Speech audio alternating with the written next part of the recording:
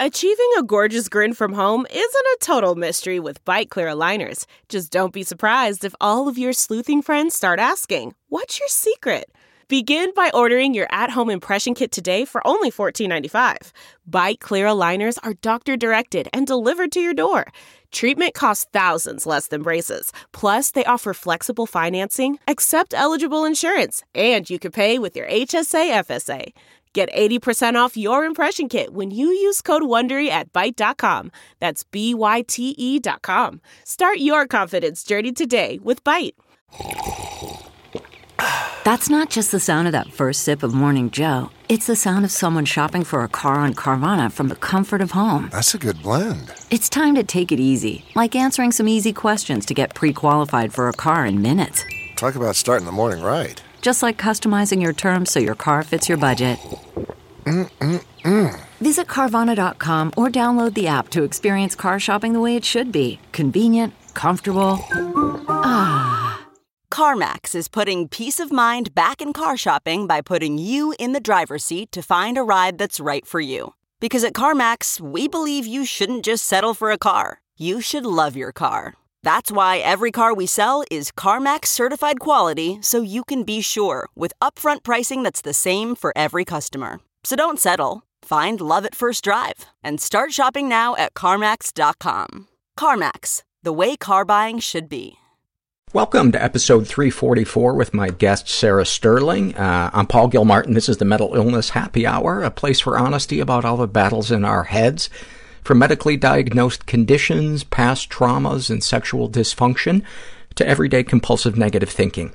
The show's not meant to be a substitute for professional mental counseling. I'm not a therapist. It's not a doctor's office. Turn around and leave if you think this was a doctor's office. Why am I attacking the kind listener right out of the gate? Because I hate myself. That's why. Because I feel less than. Oh, let's not go down this rabbit hole. Hey, our website is mentalpod.com. Go there, fill out a survey. A big part of this show is reading surveys, and I know we've been a little bit light on them lately. It's because I've been trying to find a place to live. As I mentioned, I'm getting booted out of this apartment, and I've also been looking for maybe another apartment to live in, maybe trying to find a house to live in, and I still haven't decided, and I have to move in 5 days. So it's a little crazy. So we should be back to our regular routine, hopefully in a couple of weeks, but there will still be episodes every Friday morning. So, what did I want to mention? Oh, we finally fixed the search engine or the search tool on our website to make it easier to find older episodes. It was really laborious for people to have to find episodes from 4 or 5 years back, and there was no really good way to do it. It was so laborious that the government was beginning to sentence criminals to searching for episodes from 2013. And then they appealed, and an appeals court found it unusually inhumane to make people do that. So I contacted our web guy and said, listen, we got to change this. And so we did. And so now there's a drop-down menu, and you can pick a year and month to kind of drop into the scrolling back and forth for episodes. So hopefully that'll make it easier. And if not, go fuck yourself. Somebody emailed me and they said, we haven't heard you tell us to go fuck ourselves in a while. So there you go. Thank you for the British listeners who pointed out that the British word for flashlight is torch. From last week's episode, I thought that the headmaster she was talking about was actually carrying a torch, which made it so dramatic, but it's still dramatic. We have a winner for our LA Podfest hotel and ticket winner. And it is Grace, who has been a subscriber for a while on the podcast. I don't know if she wants her last name mentioned yet, so I emailed her, but haven't heard back whether or not she wants her last name mentioned. I know this is very tense. Rest assured, I will we'll get you a last name. I was talking to my therapist last Friday, and I stumbled upon how uncomfortable I am in asking people to do things for me, and how afraid I am of having needs. You know, on last week's episode, we talked about how my therapist had me take this test, which is called the Language of Love, and you find out by taking this test which ways of expressing and receiving love do you put the most value on. For instance, actions or words or physical touch or being helped, et cetera, et cetera. And as I mentioned on last week's episode, the two top ways that I enjoy receiving love are by people helping me and by spending quality time and having someone's undivided attention. And I realized those are two things I almost never do. And I was like, why do I avoid giving people an opportunity to love me? And I realized it's because I am afraid of looking needy. I am afraid of having needs. And I don't know where it comes from. Maybe it comes from in childhood. For some reason, maybe I was afraid to have needs. Maybe I was just so focused on other people's needs that I didn't even know what my needs were. But one of the ways that I have coped with this fear is so gross. My ex-wife used to point this out to me. Instead of coming right out and saying, hey, could you, go start cooking the spaghetti for me, I would say, boy, I wonder what traffic's going to be like on that way over to that place in 20 minutes.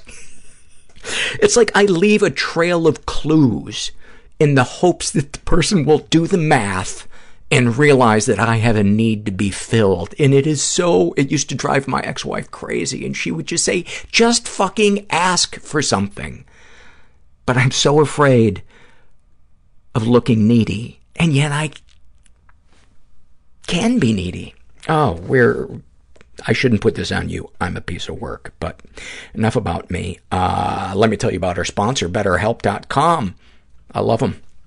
I've been using BetterHelp.com for a year, and I love my therapist. Her name is Donna Keene. She's awesome. Talk to her every Friday. We do video to video, and I get so much out of it. She gives me a lot of clarity on stuff, and she's big on bringing it back to the present moment and staying in the moment, which is all we really ever have.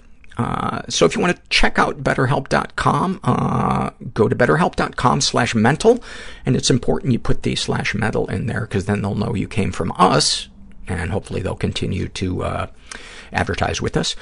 So go there, complete a questionnaire, and then they'll match you with a BetterHelp.com counselor, and you can experience a free week of counseling to see if online counseling is right for you. And you need to be 18 years or older. And not older than 137, but that hasn't been a problem yet. I want to read a survey. This is an awfulsome moment survey, and this was filled out by Daniel, and he writes, I had my first depressive episode in my mid-20s. It was pretty severe. It got to the point where I wasn't able to get out of bed to go to work, and I would just sleep all day. I finally realized I needed help and sought treatment. I decided to tell my parents what I was going through in the hope that they would help support me through this rough time. When I called my mom and told her that I had started seeing a doctor to help me with depression, her response was simply, well, I just hope they don't tell you it was our fault. I'm so scared of being alive and so scared of dying. I was so lonely, but I couldn't bear being around people, and it hurt. I've just been like very interested in dicks. I don't know how to let loose and just be. All my alters have different handwriting, different... Extremely anxious. Affects. I am most turned on when I am in fear. My first thought was I'm about to die. Stomach clutching despair. Ocean of sadness. I came out over the phone to them. I put myself on the Atkins diet in 4th grade.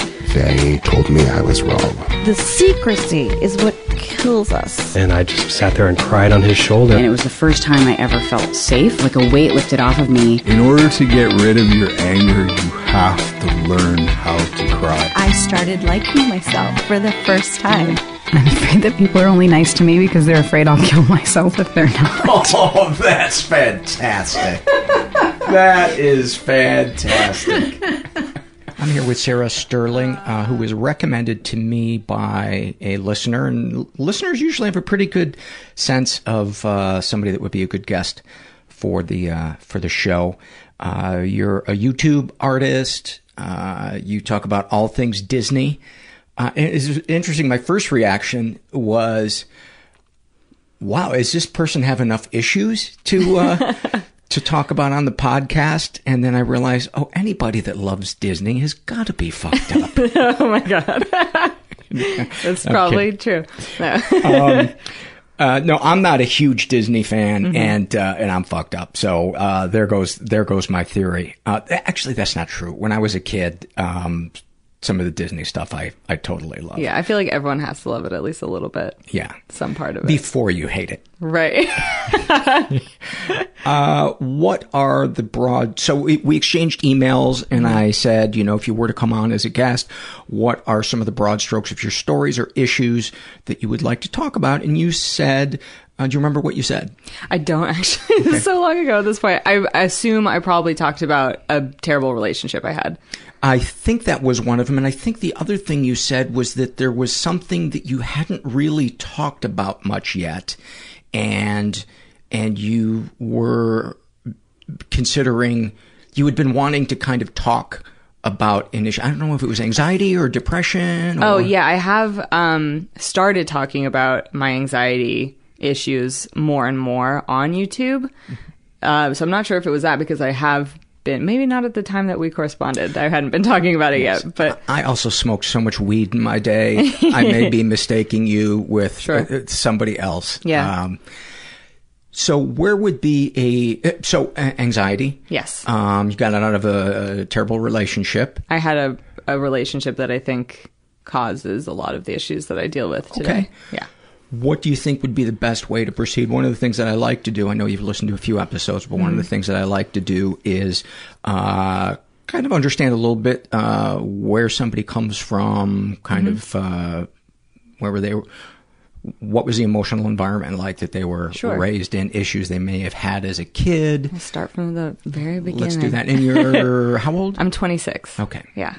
So I grew up in LA.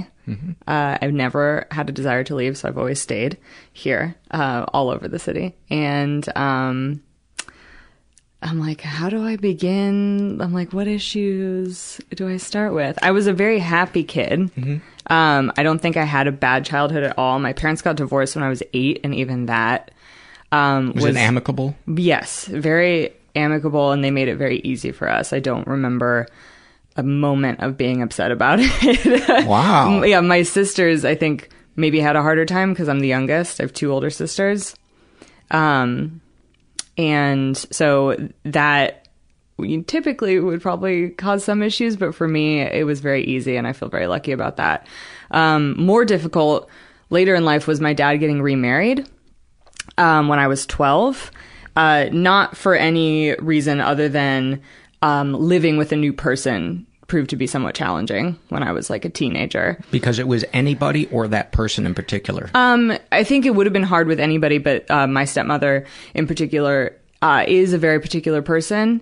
I don't want to speak poorly of her because I do really I like her and we get along now, but as soon as I went to college, we got along a lot better. But I think she even would agree with me saying that she is very particular. She likes things the way she likes things. She had a lot of rules that I wasn't used to. And so that was somewhat difficult in terms of the divorce. I got a half, I could call him a half brother. He's technically a stepbrother out of the situation, but my brother was adopted single by my stepmother, and so my dad is like his only dad that he's ever had. So it's really tough for me to even call him a stepbrother because he's just very much my brother. So those were like the biggest challenges pre being 16. Then I met the guy that I ended up being with for 4 or 5 years when I was 16. And he was 24. So that is like the crux of... You were 16 and he was 24. Yes. Your look says everything. So I've talked about this entire experience online, but I stopped talking about it maybe a couple years ago. Just like, I mean, I don't entirely agree with my own reasons for not talking about it, which is why I'm like pretty pumped to talk about it here. It's like, I think messy situations can make, well, I like wanted to use the word messy to describe myself. I think that situations like mine can make a person seem messy. And so that's why I don't talk about it a lot. But, and why the reticence to seem messy? Just for like professional purposes. I see. It's really stupid, I think, that experiences can make a person seem less desirable to work with because of things that have happened in their past, because it's really not uncommon. What happened to me, and like a lot of other situations are not uncommon, but that is why I've like kept it kind of, I don't keep it quiet, I just like don't really talk about it anymore. Before we get to that I get out of breath when I like I'm deep like, breaths. Yeah. Deep breaths. Before we get to the relationship, give me some snapshots from childhood or adolescence, things that you feel are emblematic, positively or negatively, of kind of your emotional life, self-beliefs, how you viewed the world, any of the above. My family is very liberal and pretty accepting of like whatever I wanted to do.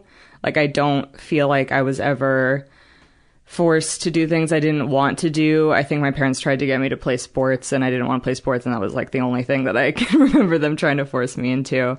I'm the youngest of 2 sisters, and I'm also the youngest of like 6 total female cousins. My family is very like all women, and that was like kind of very now I appreciate it a lot. I don't think I even really realized it as a kid.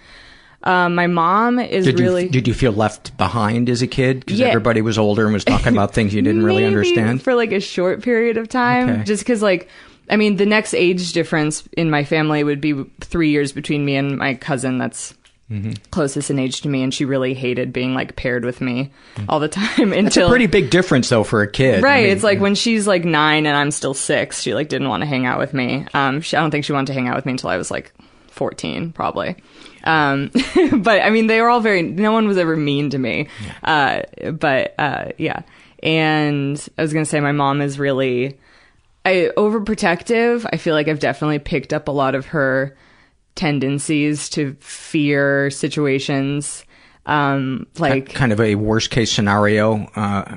Maybe not even like worst case scenario. She just like was always kind of like, I have a lot of memories of her talking to me about like, what do you do if someone like attacks you in your car? Like, what do you do if like you're choking on something alone at home? What do you do if someone like says they have a puppy they want to show you like after school? So kind of testing you? Yes. And I appreciate it, but also like definitely it didn't make me worried as a kid, but I think has changed me as an adult. When she would ask you this, was there a bare bulb on a chain in an empty room? No, it sounds like that. I feel like it was always in the car. Like we always just like on long drives or something.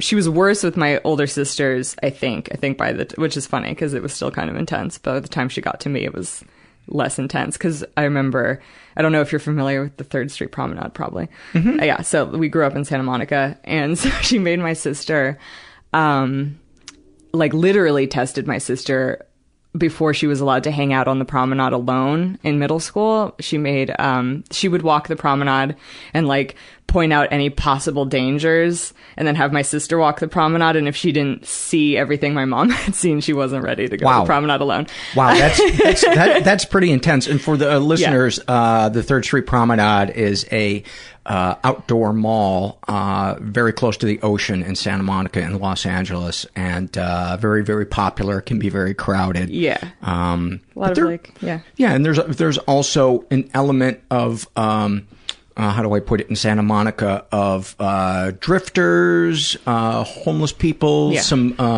untreated mental illness, and as Harry Shearer calls it, Santa Monica, the home of the homeless. Yeah. But a really nice area, but certainly fraught with pockets of unpredictability. Sure. So I'm glad she'll never hear this because she would kill me for talking about it. But yeah, so I mean, I think that is the most part of my childhood that has affected me as an adult. I think I'm very I don't worry about a lot of situations, but I think I'm very maybe like more careful than other people, and I kind of get a little bit anxious when I feel out of control, and I think it's all kind of like from her, maybe. I don't want to blame her, but I mean, whatever. So yeah, I think in terms of like childhood. Do you get anxious sometimes when you come to her to share some part of your life for fear that she's going to scrutinize it in a way that may take some of the joy out of it? And that's a dynamic that I see sometimes in parents that are worrywarts. No, I think what's great is that I've always kind of been, out of my sisters at least, out of my cousins as well, like the weird one. That's a very generic word to use for it, but I've always kind of, like, no one ever knew what I was going to grow up to do, and like I was interested in a lot of different things that weren't really being done yet. Like, I was editing videos when I was like in the 6th grade, which at the time, like, I don't think YouTube even existed then, like stuff like that. So it's like, now it's obvious like what I would end up doing, but at the time, not very obvious. And so my mom was always super supportive of everything I was into. And I think in college, before like YouTube was I'm using air quotes, career,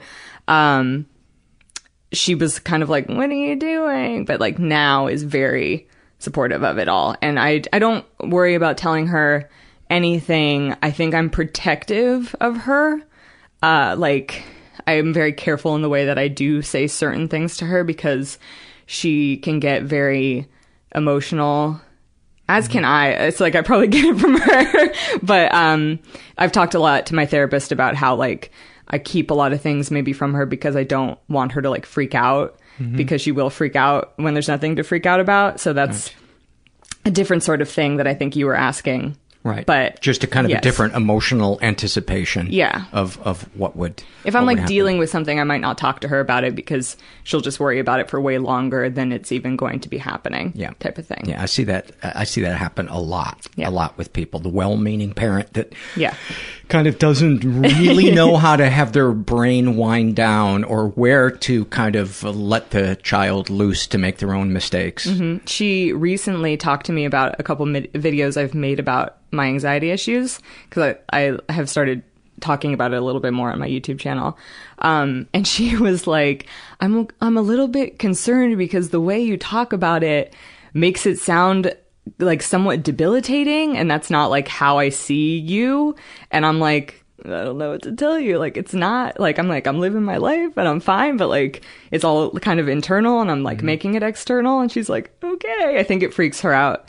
Not only that I talk about it, but that she's like, where is this coming from? And is it my fault? And like all these different things. But she's been okay about it. So yeah. It's got to be hard to be a parent. It's got to be really, really hard to understand where does protection and independence begin for a kid. I can't imagine how baffling and challenging that must be.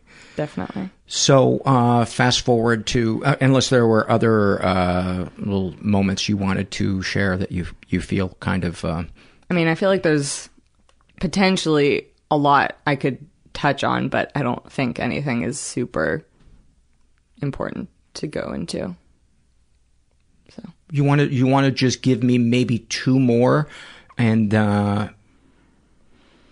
yeah, it came to mind that I was like scared of my dad as a kid for no reason. I don't think he, like, now that I'm an adult, I see him as like a total goofball, but he's very quiet and reserved, as is his whole side of the family, and I think I have some of those tendencies, but as a kid I think I was just really scared of him because I didn't know him very well. And he worked a lot, so there's that. And I really feel like that's it. I think there's like some moments in my like adolescence where both my sisters were super like up for valedictorian, like straight A students, and I was not a bad student, but I think for a short period of time in middle school, I felt like I had to live up to that. And then I did not feel that way at all in high school anymore. I was like, I'm different, and that's fine. So I'm rolling with it. So. And were grades treated as, like, by your parents, was it, this is expected of you, there's no wiggle room, or we just want you to try as hard as you can, and whatever the result may be, we love you and support you? I think the latter. As long as I was applying myself, I think they were happy. There were times where I think they knew I wasn't trying my best, and that's when they were upset. But honestly, I wasn't a terrible student, but it just, like, by the time I was applying for college, they were just like, well, you know, like, be realistic about where you're going to go. And, like, they were fine with it, but, you know, kind of understood where I was at. Okay. Yeah. So how did this relationship come about? It's kind of funny, just because it's so nerdy. I have like all my Disney stuff, but before the Disney stuff, there was Harry Potter, which I'm so obsessed with and have been since I was in the 8th grade. Or when I was 8. Sorry, not the 8th grade. So like I grew up loving Harry Potter, being so obsessed with it. And then I don't know if you're into Harry Potter, are you? I read the first book, and it wasn't anything where I was like, I can't wait to read the next book, but I can absolutely see how somebody could just want to escape into as much of it as possible. Sure. Before we move on past the Harry Potter stuff, it's all related, I promise. Okay. I was going to ask you if you could inject yourself into any scene or Harry Potter situation, or be any character, or view any Harry Potter moment as a fly on the wall, etc., etc. What would that be? Your real life and the Harry Potter world mixing, what are some things that spring to mind? Oh my God, I've like never thought about this. I've obviously thought about like being like, what would it be like to have magic and like go to Hogwarts, but I've never like thought about who I have favorite characters, but I don't think I'd want to be them. I'm like, what Harry Potter moment? Well, you could talk about the thing that you thought about as well. What it'd be like to have magic and go to Hogwarts. Yeah. What are some of the things that you envision or fantasize? I'm very like into my house association. Like everybody who's into Harry Potter, even people who are not, I think like maybe think about what house they would be in if they went to Hogwarts. And I'm very like adamantly Hufflepuff, which to you probably means absolutely nothing. But Hufflepuffs in the movies are like pretty ignored, and so I think in pop culture terms, it's like the forgotten house that nobody even really thinks about, even though I think they're having like a popular resurgence now. But they're not really paid much attention to. There's like 2 prominent characters in the books that are Hufflepuffs. And so it's really the book fans who I think really love Hufflepuff and like associate with being in that house. And I'm one of them. They're very loyal and can be very tenacious is like another word to describe them, but hardworking.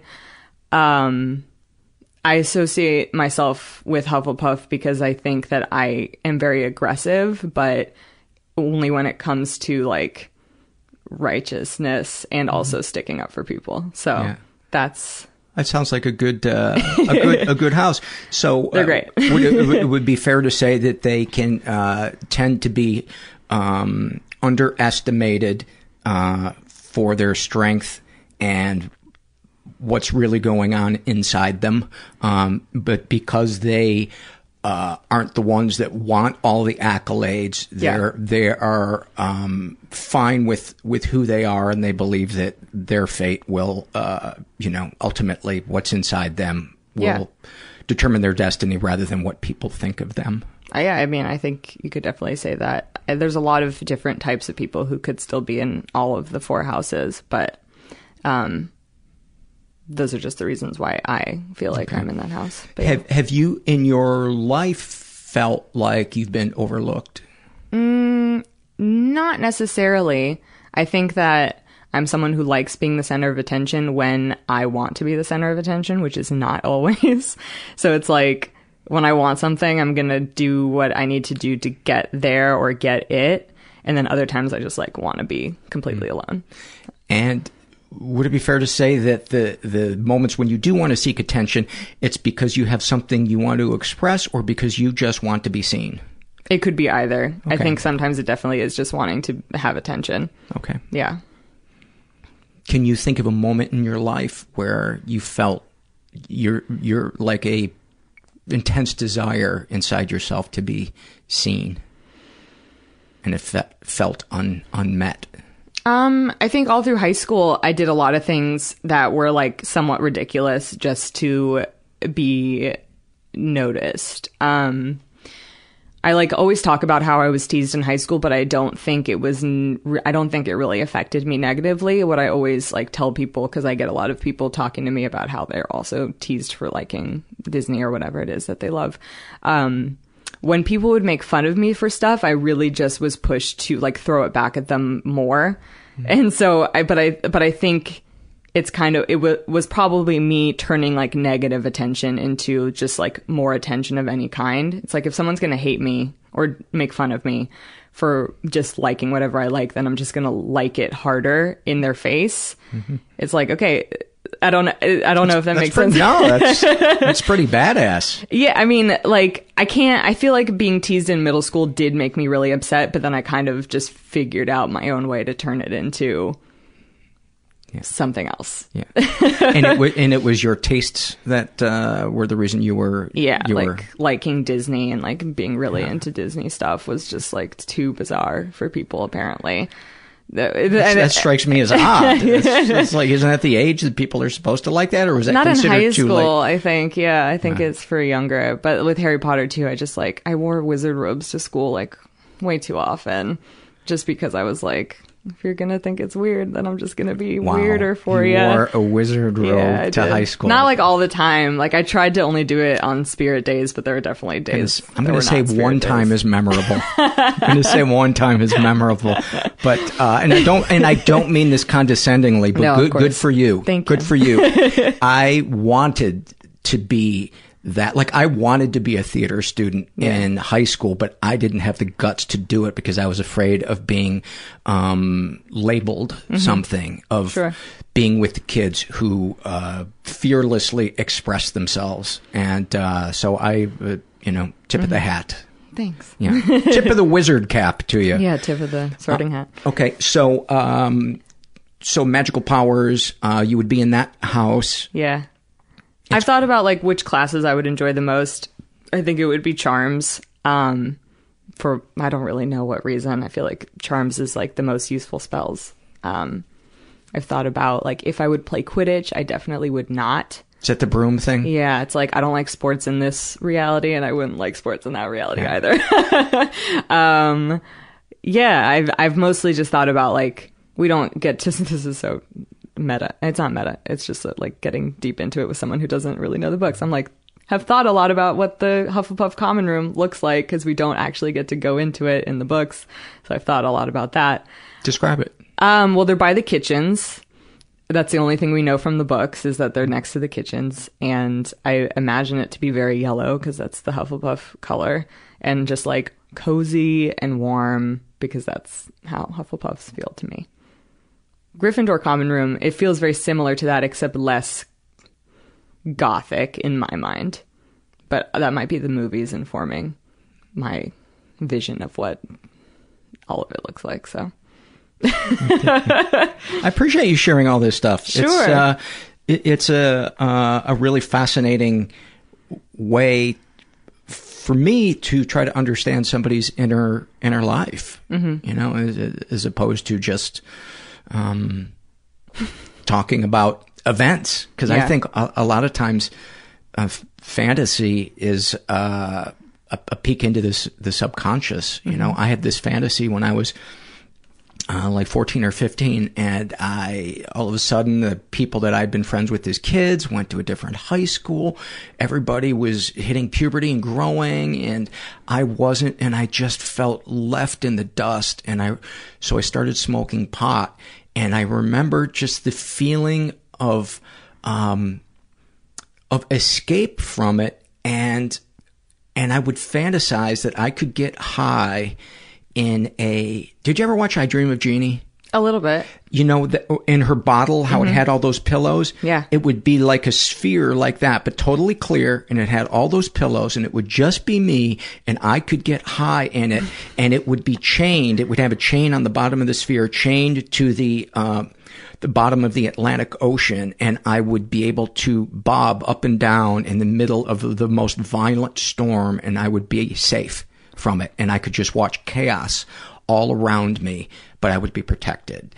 And of course, now I look back, and it was like, oh, you know, there was chaos in my house. I just couldn't give you know, words to it. So that, I think fantasy can be really there's a word. Yeah. No. Illustrative? Yeah, that works. Okay. So go ahead. Yeah, so I mean, the Harry Potter stuff was always there, but then in high school, I started learning about this thing called Wizard Rock, which is a musical genre of just music written about Harry Potter. So there was like a lot of bands that were like cropping up who were just writing songs about Harry Potter, but like it's so hard to explain because it's like really good music, but it sounds so funny. But it's like if you had an actual pop song or rock song or punk song, but the lyrics were just like about Harry Potter. And I was obsessed. I thought it was like the greatest thing. And so when the 7th book was coming out, I was like figuring out where I was going to go to the midnight release of the book, because I had been doing that since like the 5th book, going to the midnight movies and all of that. So my decision was informed by the fact that one of these bands was going to be playing at a Barnes & Noble in LA. And I was like, oh my God, I could see a Wizard Rock show live, and like was really into this particular band. And did you have a group of friends that were into it as well? So you had a community, or was this kind of a solo thing for you? I didn't quite. My older sister, Rachel, has always also been into Harry Potter, but she wasn't really like doing it with me then. She got really into like the fandom with me later, and is like now in it. I'm still in it, and so is she. I didn't go alone. I went with like family friends who were just like, this seems fun, I'm like gonna go with you. And the same like night, I still like consider it like the beginning of my involvement in the Harry Potter fandom, because I met a lot of people that night who like influenced me to go to Harry Potter conventions after that point. And like I talked to them online about Harry Potter stuff. It's just like the first night that I like met people who were into it on the level that I was. So did you feel like you'd found your people? Yeah, maybe not that night, but like it all stemmed from that night. Okay, so you found some degree of acceptance there. I mean, I think the reason why I loved the midnight releases so much is because it's like who else except the most hardcore fans are going to that kind of thing. Yeah. So that's why I kept having these like moments where I was going to these midnight releases or premieres of movies and being like, this is a taste of like what it would be like to be surrounded by people who love it. So anyway, I go to Barnes & Noble, and this band is playing, And the lead singer is the guy I would end up being in this relationship with. So that's when I met him. He was the lead singer of a band. I don't even care to mention it. It's called the Remus Lupins. Mm-hmm. They were all dumb names like that, based off Harry Potter characters. So I met him that night. I was 16. He was 24. He started talking to me after that point, like on MySpace probably, and then like on AOL Instant Messenger. And he lived in LA. And so it's just like started with a lot of him like saying inappropriate things to me. At the time, I didn't realize they were inappropriate. Like, I mean, I probably did on some level because he was saying stuff like, I wish you weren't 16 and like gross stuff like that. But we would hang out a lot more in group settings because it was easier to explain to my parents. But obviously there was a lot of lying that started to happen at that point. And you were a sophomore, junior?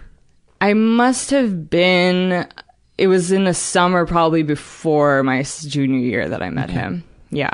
So I'm like, I don't even know like how to chronologically explain this relationship. But there was just a lot of us like hanging out and kind of sneaking around.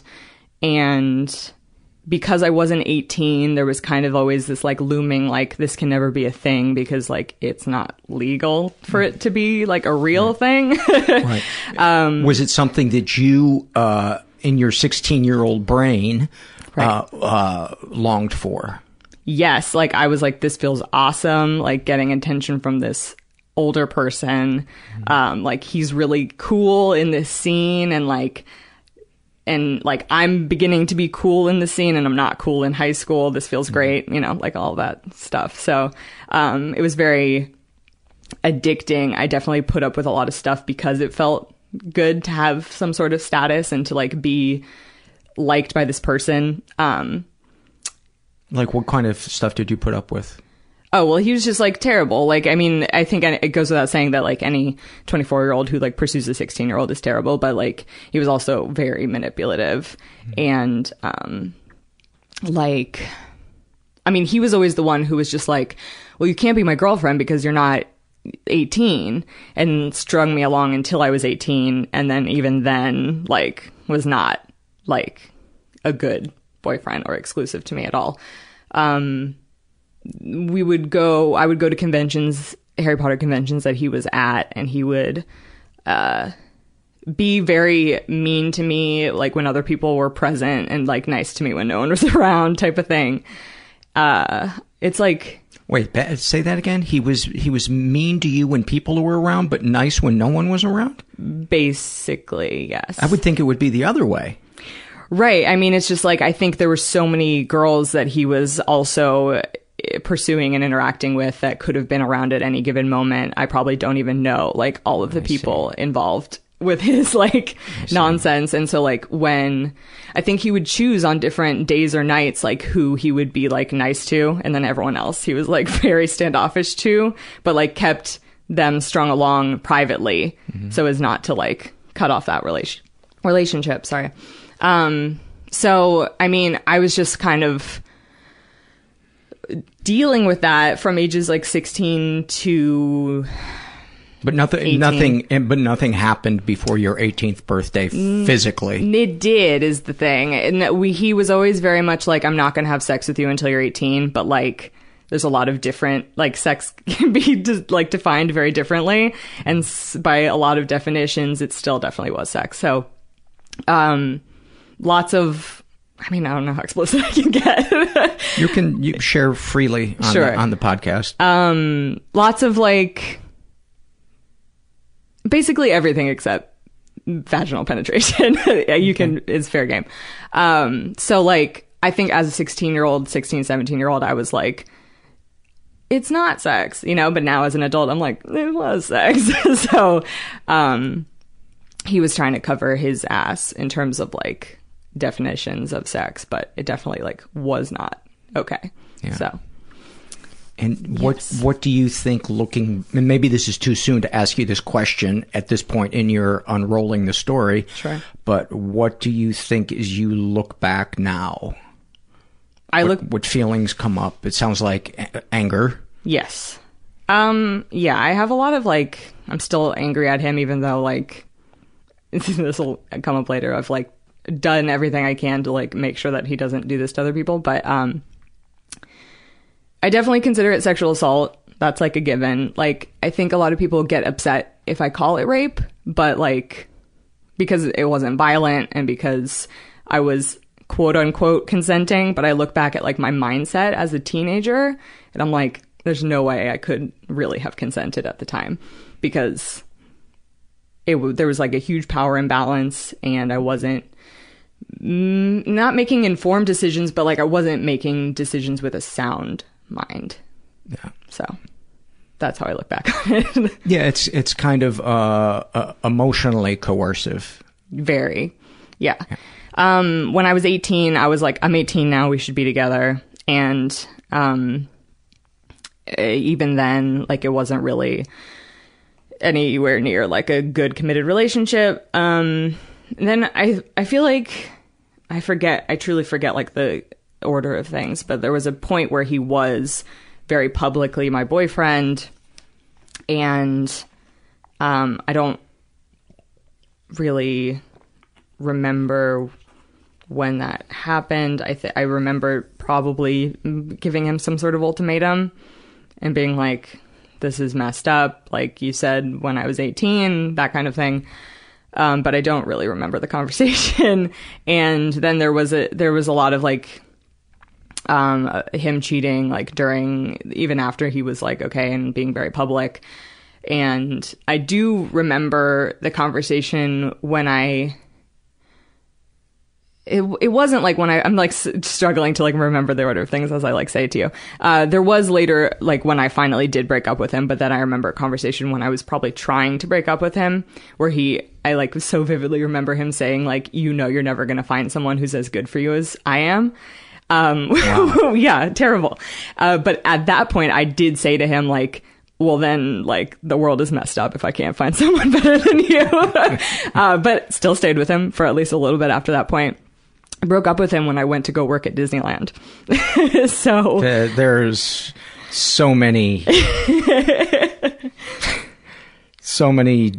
terrible jokes in there, so many ironies, so much awfulsome. That's a word we use on the podcast.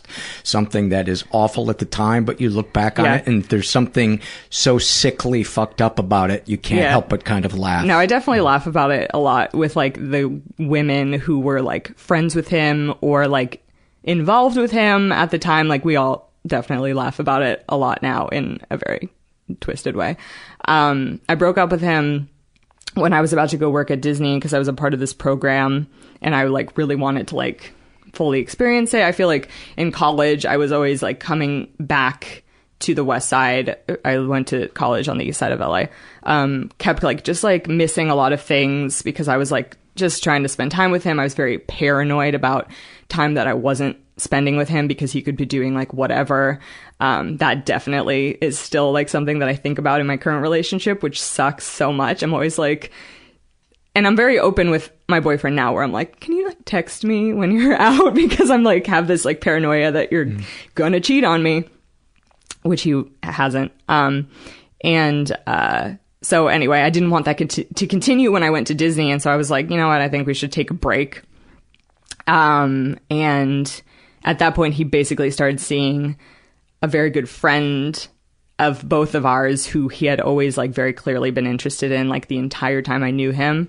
And that really sucked and, like, was hard for, like, a long time, especially, it's like a sitcom basically, because, like, she and I were, like, living in the same apartment complex at the time. And he was, like, coming to Anaheim to, like, see her, but I was also there. Felt very weird about it. She and I are very good friends now, so it's all good. But that's when that ended. I feel like I very much skimmed over the entire thing, and it's a lot more, like, how much did your parents know? Like, none of this. When I talked about protecting my mom, this is kind of, like, the biggest thing. Okay. Yeah. And do they know about it now? No. Okay. Not really. They knew about him when I started, like, officially and openly dating him. But they didn't know that he had been telling you since you were 16. No. You know? No. They like knew. Or that you were doing things with him when you were 16. No, definitely not. They knew who he was before we were like openly dating. But it was always like either me sneaking around or me like kind of making it okay by like be like, oh, a lot of people are going to be there, things like that. So they like knew him, and I think my mom was always very uncomfortable with the idea of me hanging out with like older people. But it kind of was like, it's Harry Potter, like they're all just so like innocent. Yeah. So yeah, they knew about him after like we were officially dating, but they definitely don't know like everything that happened. Okay, let's say they were to hear this episode, and, and what would your thoughts and feelings be knowing that you were to meet with your parents in an hour to talk about this? I would be terrified. I think my dad would be very good about it. My mom would be like an emotional wreck. Even though it's already done with? Yeah, I think she would blame herself. Okay. For all of it. And so, let's say your mom, you open the door and your mom was hysterical and she was saying, I didn't protect you. Yeah, I'm going to cry thinking about it. Sorry.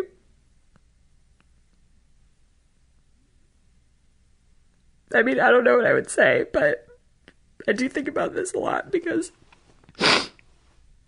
I mean, the next part of this story is that I wrote about this very publicly online.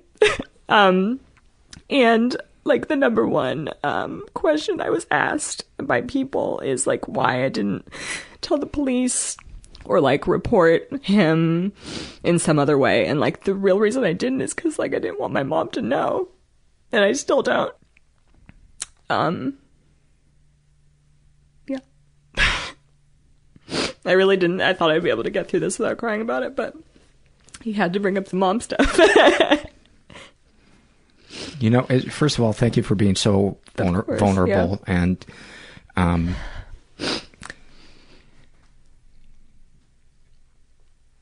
so a couple of thoughts strike me as you're sharing this. Number one is how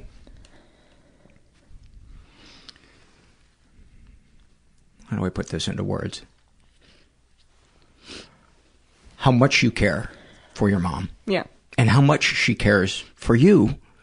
Yet there's this disconnect. Yeah. That is kind of heartbreaking because neither of you want to hurt each other. Right. You both want the best for each other. But there's this kind of gap. And the question is, how do you fill that gap?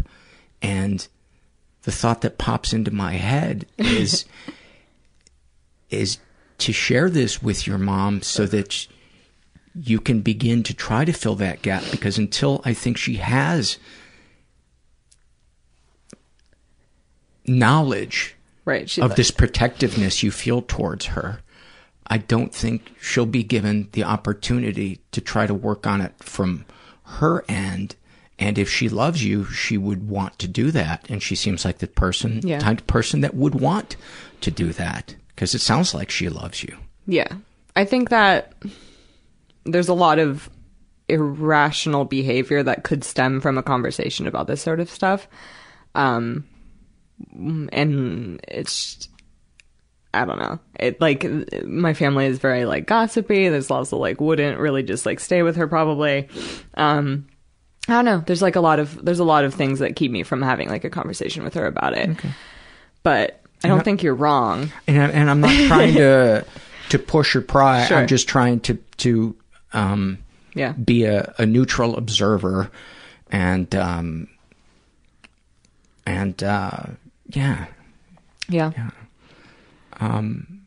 but thank you for going to a place that must be really hard on some days to go back in and talk about. It's so funny because I like think about all this stuff pretty frequently. And I always like have like kind of imaginary conversations about how I would like talk about the entire situation, and it never plays out like it does in my head. And I always cry, even though I always feel like I could not cry talking about it. So it's just funny.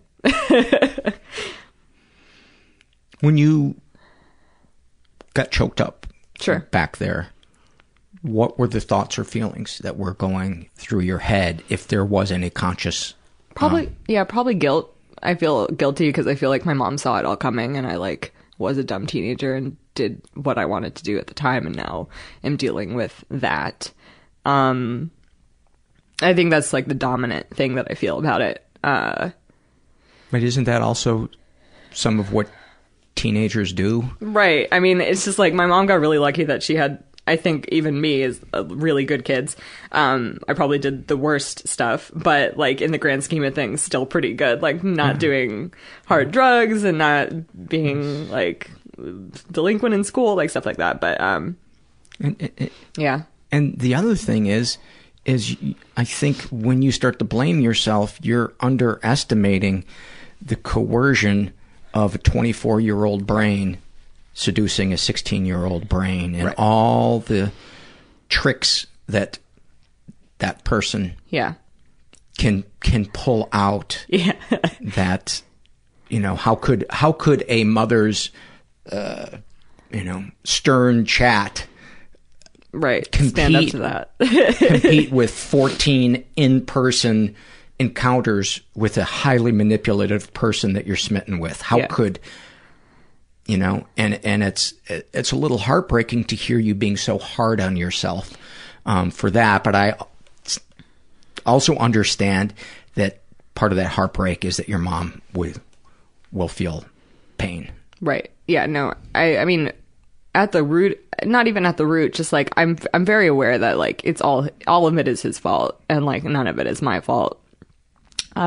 It's really just like the fear of the reaction and like how upset I know she would be, and you know, everything I've kind of said already. It's more just like me protecting her. Like I just would rather her stay blissfully ignorant of all of it. Mm-hmm. My sister Rachel knows about all of it. Mm-hmm. Both my sisters know about all of it.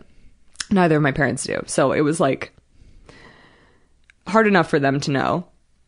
And like they're very reasonable people who I can have like hard conversations with and leave with everyone kind of being able to live their lives unaffected by it. But I don't think my mom would be able to like continue her life unaffected by it on the daily. So you don't think eventually she would get to a place where there would be peace? Right. It's not to say she wouldn't get a twinge of, you know, right. But you don't think it would cripple her ability to function? I think I don't want to call her like unreasonable or like crazy. I don't like that word even, but like she's the type of person who like until very recently I was positive would send me to rehab if she knew that I had ever smoked weed. Like extreme reactions to somewhat benign situations. Okay. So. And then what would you say to the fact that you are 26 and you are an adult, and even though she may want those things for you, how does that discussion play out in your mind when you say to yourself, but you know, Sarah, you're 26, mm-hmm. you're not living under her roof anymore. Do you have that conversation with yourself ever? Yeah, I do. I think that there's a possibility that when I'm like 40, I could have the conversation with her. But it's like for the foreseeable future, I think that this will continue, that she sees me still as very young because I'm the youngest. Mm-hmm. And she trusts my decision making generally less than my sisters, just because I'm the youngest, and in her mind I'll always be like a baby. She like got freaked out when I got my very first credit card after college, because she was like, you don't know how to handle like paying off, you know, like she just like, and I'm like, I'm also an adult now, like that kind of conversation. So like I don't know at what point I would feel like she would stop seeing me that way, but for now she still does. Yeah. So yeah, that's like my hesitancy. Has your mom ever tried therapy? Yes. And she even put me in therapy like when I was having a lot of frustration about my stepmother and living with my stepmother, and, you know, like she put both my sisters in therapy when they were getting divorced. She's very like pro therapy, but surprisingly, she's surprisingly concerned with the fact that I'm in therapy now, because I don't think she understands like why all of a sudden and like what I'm dealing. Like, it's, you know, she put me in therapy because of the divorce, and like that made sense. It's like, this happened, therapy. But she's like, what happened? And I'm like, nothing. Like, well, something, but like she doesn't know necessarily like why I'm doing it, and so she's kind of like freaked out by it. I don't think she just definitely doesn't think it's like a bad thing. She doesn't think it like makes me weak. Right. None of the usual stuff that you maybe hear from parents. But it is confusing to her, yes, for sure. I imagine she feels safety knowing she has as much information about her children as possible so that she can protect them in her mind. Right.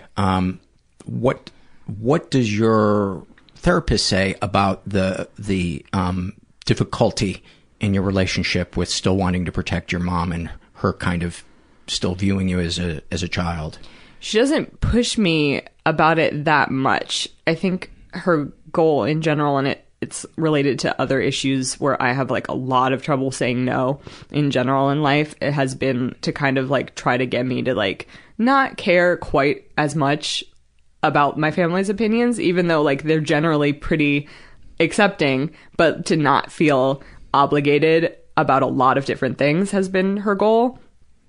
So I think, I don't know, in terms of my mom, I'm like, does that make me like feel less obligated to tell my mom stuff? Possibly, but like she really has never pushed the issue of me being more open with my mom.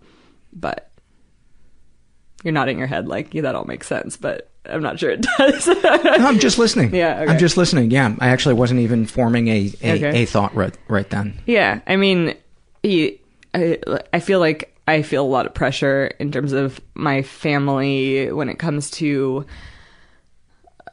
saying no to just anything. Like, come to this thing. I'm like, I don't really want to or can't, and feel really bad about it for like a long time and stuff like that is more like what she has helped me with in terms of my relationship with my mom. But I really can't even remember most conversations we may have had about I mean, we definitely talk about how I feel the need to protect her, but I think she's like, that's kind of where you're at right now. It's a really hard one. It is a really, really, really hard one. And I battled that for a large part of my life. What are some phrases that, if you could pick 2 or 3 phrases that you wish you could say to any of your family members without it having a negative reaction and you being completely heard and understood, what would some of those phrases be? I honestly don't know. At first I was like, there's nothing. I feel like I'm very open with them. I feel like I would maybe say, it's like hard to formulate, because I feel like it would be something along the lines of like, I don't have the same priorities that you do, and that's not like, that doesn't mean I'm a bad person. Maybe, possibly. That, the other thing that immediately came to mind was like, I smoke a lot of weed. Mm-hmm. Don't be mad at me. Mm-hmm. But that's kind of a like more frivolous one. But yeah, it's really hard to think of those because I do feel very open and honest with them.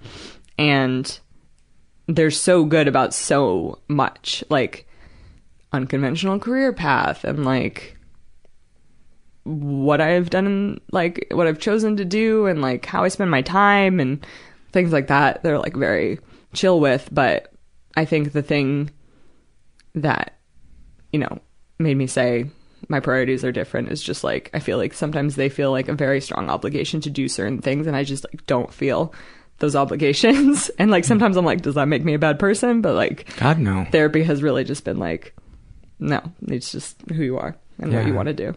That's so good that you're working towards that, because it is a hard thing to do, because it's not an intellectual exercise, it's an emotional exercise to get to the place where you feel like you know, your relationship isn't going to collapse right if you speak your truth. and just anticipating the yelling or the tears or the pouting or whatever a family dynamic is. It can be excruciating. Excruciating. Yeah. Anything else that you'd like to share? I don't think so. I mean, like I said, I feel like I really was surface level on a lot of the things that I was talking about. But I don't know how I could like go super deep on like something that lasted for like 6 years. Like how many little things can you mention? Feel like you have the gist. I don't feel like you were surface level. Okay. At all. It's really hard sometimes to like describe who this person was. You know? I think we get a pretty good picture. Okay, I'm just like, do you realize how terrible he was? Like, sometimes I talk about it, and it's probably dictated a lot. Like I mentioned, I wrote about him online. I guess I could talk about that. But a lot of the reactions I got were kind of like, this isn't really that bad. And I'm like, you don't really know, I don't think. You know, and he sounds to me like a troubled person, like a sick person that doesn't... you know, and maybe that's me making excuses for people because I think there's a difference. I think there's a difference. I look at a serial killer and even somebody that does the most horrible things. I believe 99.9% of humans don't want to do those things, but there's a compulsion, a sickness within them that they don't have tools to cope with that overwhelming compulsion, which should not alleviate any of their responsibility or any of the consequences. But that I had to get to that place with my mom to be able to, I guess, not take it personally. That sounds like an awful phrase. To heal, I don't know. It's, I understand. Yeah. I mean, as angry as I still feel, like at the core of it, I'm always hoping that he's in therapy, and I get angrier when I sometimes realize he's probably not. Cause I just like, you could be helped. Like this could really help you. That angers the fuck out of me. Is the person that knows they have a compulsion that has proven they will hurt other people, and they're not actively doing everything they can to battle that. Right. I think like there's a little bit of narcissism that's probably keeping him from like thinking he has a problem. But yeah, like at the core of it, I do just really want him to be doing something to help himself, because I don't think he's evil. But he would just be greatly benefited by a therapist. Yeah. But and I hope it didn't come across that I was trying to change your assessment of it. Not at all. I was just giving how I happen to view people that hurt other people. I actually sometimes get angrier at somebody that litters than I do at a serial killer, and it's so fucked up. Because I see the litterer is just not giving a shit, whereas the serial killer it can't fight this war within themselves. You know? Yeah, I would agree. Anything else that you'd like to share? No, I don't. I can't think of where I would go if I were to continue. I feel like we have a pretty complete episode, and I liked how it really, kind of focused in on one or two main things, and. Yeah, I appreciate it, Sarah. I mean, thanks for having me. It was hard, but it was good. So, if people want to check out any of your stuff or get a hold of you, what's the best way to do that? We'll put these links up on the website as well. I'm everywhere, but I mean, the content you would find is nowhere near what you found in this episode. It's all Disney. So if you like Disney, I'm on Twitter. It's all under Sarah Sterling basically now. My YouTube is Sarah Sterling. My Instagram is Sarah Sterling. So it's all It's all there. Good. Thanks, Sarah. Yeah, thank you. And that episode will soon be transcribed and available on our website. Many thanks to Accurate Secretarial for donating their time and helping out the show, and of course, many thanks to Sarah as well. Before I take it out with a couple of surveys, I want to remind you guys there's a couple of different ways to support the show if you feel so inclined. This show is completely dependent on the kind contributions of you guys. You can contribute a one-time payment through PayPal, or you can do a monthly recurring payment through either PayPal or Patreon. I recommend Patreon because then I can give you freebies. The interface on PayPal is god-awful.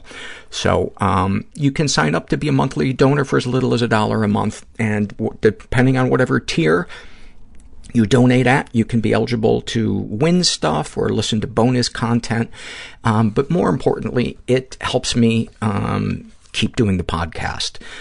It's a full-time job, and it takes a lot of time, and I love doing it, but sometimes it gets a little scary financially because advertisers come and go. And anyway, you can also support us by using our Amazon link. If you're going to buy something at Amazon, use the URL. You can bookmark it. It's just click on the Amazon logo on our homepage at mentalpod.com, and it'll take you right there. And then anything you buy on Amazon, they'll give us a little bit of money, and it doesn't make the price of what you're buying any more expensive. You can also help the podcast non-financially by spreading the word about it through social media. That helps. There was another way, and I can't... Oh, you can buy T-shirts. A lot of you have been buying the St. Herbert T-shirt, and it makes me smile every time I see we sold one, and the thought of somebody walking down the street with a St. Herbert T-shirt. Herbert is my dog that died in May, and who was quite a character. And there was one other way that you could... I can't remember what the other thing was. But let's read some surveys. This is a survey from the young male abused by older female. And it's a survey that doesn't get filled out a lot, but I thought it was interesting timing that I read this. This was filled out the same week as this episode with Sarah. A lot of serendipity in this, doing this podcast. And Kevin is straight, in his 20s, was raised in a slightly dysfunctional environment, and he writes, when I was 15, I met a 22-year-old woman in World of Warcraft. The relationship became sexual in nature, as much as an online relationship can, and we ended up having a secret relationship until I was 18. When I was 21, I moved across the country to live with her. I believe she has borderline personality disorder based on several recurring behavior patterns that I can't fit in this one description. I kept her a secret for the longest time and kept her behavior and abusiveness a secret until after the relationship ended after 1 year of living together. Most of my family and friends still don't know the extent of it. I think I subconsciously knew it wasn't normal and didn't realize the severity of it until much later. I believe it has had a profound effect on me since it happened during such a formative time in my life. Remembering back, what feelings come up? Anger, regret, and sadness are the most common feelings I associate with this experience. I'm still in recovery now. Do you feel any damage was done? Damage was certainly done. My relationships still struggle because of what I experienced with her. Thank you so much for filling that out, Kevin. I appreciate it. And it's so good that you're on the path to recovering. This is an awfulsome moment filled out by Gordy, and she writes, my parents died by murder-suicide when I was 16 years old. I was at school when it happened and chose to go back the next day. This led to my aunt and uncle caring for me for 5 months before deciding I was unhappy. They tried to send me to Virginia to live with my other aunt and uncle, which would have completely ripped away my entire support system. Had my parents not died and my aunt and uncle not tried to send me away, I wouldn't have found the most amazing adoptive family in my chemistry teacher and her family, who took me under legal guardianship. I often think I lost one family, but was lucky enough to gain another. That is profound, man. That is profound. It's, I mean, it's a cliche, but it's true. Our family is who we decide to let into our lives and who we can depend on. This is an awfulsome moment filled out by Trauma-Rama, and she writes, at the age of 19, I found myself pregnant, wanting to, quote, do the right thing. I kept the baby. Her father was only 18 at the time. We decided to stay together and raise her. But a few months before our daughter turned 2, she was diagnosed with autism. A year after that, her dad came out as gay, and I became a single mom. I spent the last 7 years struggling through my undergrad and then grad school while working and raising a child with special needs alone. Because of this history, I have often found myself isolated or feeling like I don't quite fit in anywhere. I live in San Francisco, where most people my age are childless, traveling, and finally enjoying some financial gains. They don't seem to understand my challenges, and I feel like an outsider so often. The people with children are usually older than I am and have not shared my experiences either. The dating scene has been a challenge, and I recently went through a breakup with someone I dated for 3 years. This summer, I found myself grappling with so much loneliness, there were times I thought I might actually die. Last week, I connected with another mom whose child attended that same social skills group as my daughter some months back. Her child is also on the spectrum, and she has recently gone through a divorce. So we've started to go out to dinner with our kids on occasion. Though this parent is older than I am, it has been such a relief to connect with someone who seems to, quote, get it, at least in some aspects. At the end of dinner last week, we left a restaurant, gaining stares from people as we walked out because both our kids had been loudly, vocally stimming, in parentheses, making loud noises they cannot control, throughout our meal. We just kept walking as I said some sarcastic comment about the looks we always get. We were making our way to our cars when our kids ran into the bookstore next to the restaurant. My daughter was flapping her hands excitedly, and her son went after the first book he found. We exchanged knowing glances only veterans of special needs parenting can understand when she suddenly said, "Have I ever told you about the time my kid took a spite shit on the playground?" Immediately we started nice Freudian slip, started cracking up as she explained the factors surrounding the spite shit and how other parents had come to chastise her for her son's behavior. Hilariously, I had a similar story from my daughter's first day of kindergarten. She had become so angry that she peed in a trash can while her teachers looked on in shock.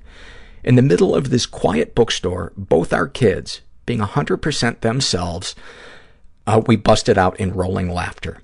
Big belly laughs, tears in our eyes, and trying to catch our breath as we recounted these stories. Something that had felt so overwhelming, frustrating, and impossible to handle had suddenly become my bridge of connection to another human being. There was a time I would have never believed I could laugh at that incident, but there I was, taking in how bizarre and hilarious our lives can be. It also made me realize how far both our children had come. Stares in a restaurant feel like nothing when I look back at the gains we have all made. It was a small moment, but it restored my faith that I can connect with people. The good moments can come from seemingly terrible ones, and that our kids will be all right. Thank you for that. I can't imagine how challenging that has to be. This is... I couldn't decide which of these next two to end the podcast on. I'm gonna have to read them in this order. This was an awfulsome moment filled out by a guy who calls himself an over-traumatic gay. And he writes, I just got out of a 3.5-year relationship with an emotionally abusive and unavailable man. I moved across the country to Los Angeles with him a few months after we started dating and lived there together for 3 years. We were in the process of moving to New York City in the summer when I suddenly found out he'd been cheating on me with multiple men over the last few months. We ended things shortly after I moved back home to the East Coast with my parents. About 2 weeks after I moved back home, after crying nonstop for days, my ex called me to catch up. For whatever reason, he thought it would be nice to tell me he went on a 2-week dating bender and has made multiple new friends with benefits since I've been gone. He said he can't stop smiling because he has the freedom to fuck whoever he wants and not feel guilty for hurting me anymore. After ending the call, I was in hysterics. I sobbed and cried for a long time until the tears slowly turned into strange laughter. I began laughing and smiling because hearing him say that made me realize how toxic this relationship was for me. I finally realized I'm worth so much more and deserve so much better. I finally realized I did nothing to deserve the hell he's put me through, and if anything, I almost feel sorry for him. I realized he must be in a lot of pain to do everything he's done to me. I called him a few days later to ask him to stop talking to me and blocked him on my phone and all social media. I'm still grieving and in a lot of pain, but I'm really proud of myself for standing up. It's making this process a lot more bearable. I gotta say, that is fucking amazing. A lot of people have to go to support groups for years to get the clarity and the strength to do what you did. And I commend you. Finally, this is a happy moment, filled out by a woman who calls herself Shut Up and Let Me Find My Depression Funny. And she writes, I've been really depressed the last few days. And then with an asterisk, takes a break to take her antidepressant. Last night I slept only a few hours, and this morning I got up long enough to get my children to daycare. I got back into bed till past midday, crying constantly. I was upset over some hurtful things some jackass said, and in the midst of that, I found out a friend had passed away. I decided that nothing was going to get better while I was crying in bed, so I turned your podcast on and headed out into the garden. There's something about looking after the earth that fills me with so much joy, but I think I also find some satisfaction in ripping out weeds. I sat down for a rest right when you told the story of your friend transporting his own poo through someone's house. It was absurd and exactly what I needed to have a laugh. Listening to the podcast was the first time I'd laughed all day. My friend, that was when he was 12 or 13, and he was at my neighbor's house, and he had a crush on her, and he had to go to the bathroom, and he took a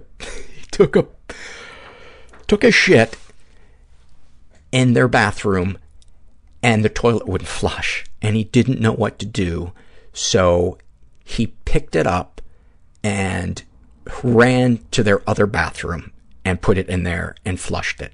And just the thought, like if I could get in a time machine and go back and stop him between bathrooms and say, hey, Jim, this is Paul from the future, and I just want to let you know it's okay. You're not going to get caught.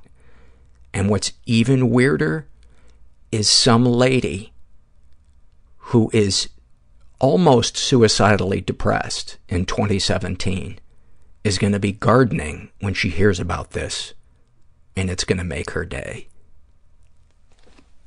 I want a time machine built just so I can do that, just so I can experience that. Well, I hope you heard something in this episode that moved you, enlightened you, inspired you, maybe pissed you off. Maybe you got some anger buried in you. You needed it to come up and out. Go ahead, take it out on me. Send me an angry email. I'm in a good place. I can handle it. If you're out there and you're feeling stuck, just don't give up, because one of the biggest lies our brains tell us is that we're alone and nobody understands, and it couldn't be further from the truth. You're so not alone, and there is help everywhere if we're willing to get out of our comfort zone and ask for it. And it may not come immediately, but it will come eventually. And it almost never comes in the form we want it to come in. And that's been my experience. And Thanks for listening. That was a little dramatic right there. Everybody I know is bizarrely beautifully fucked up in some weird way. Bizarrely beautifully fucked up in some weird way. Bizarrely beautifully fucked up in some weird way.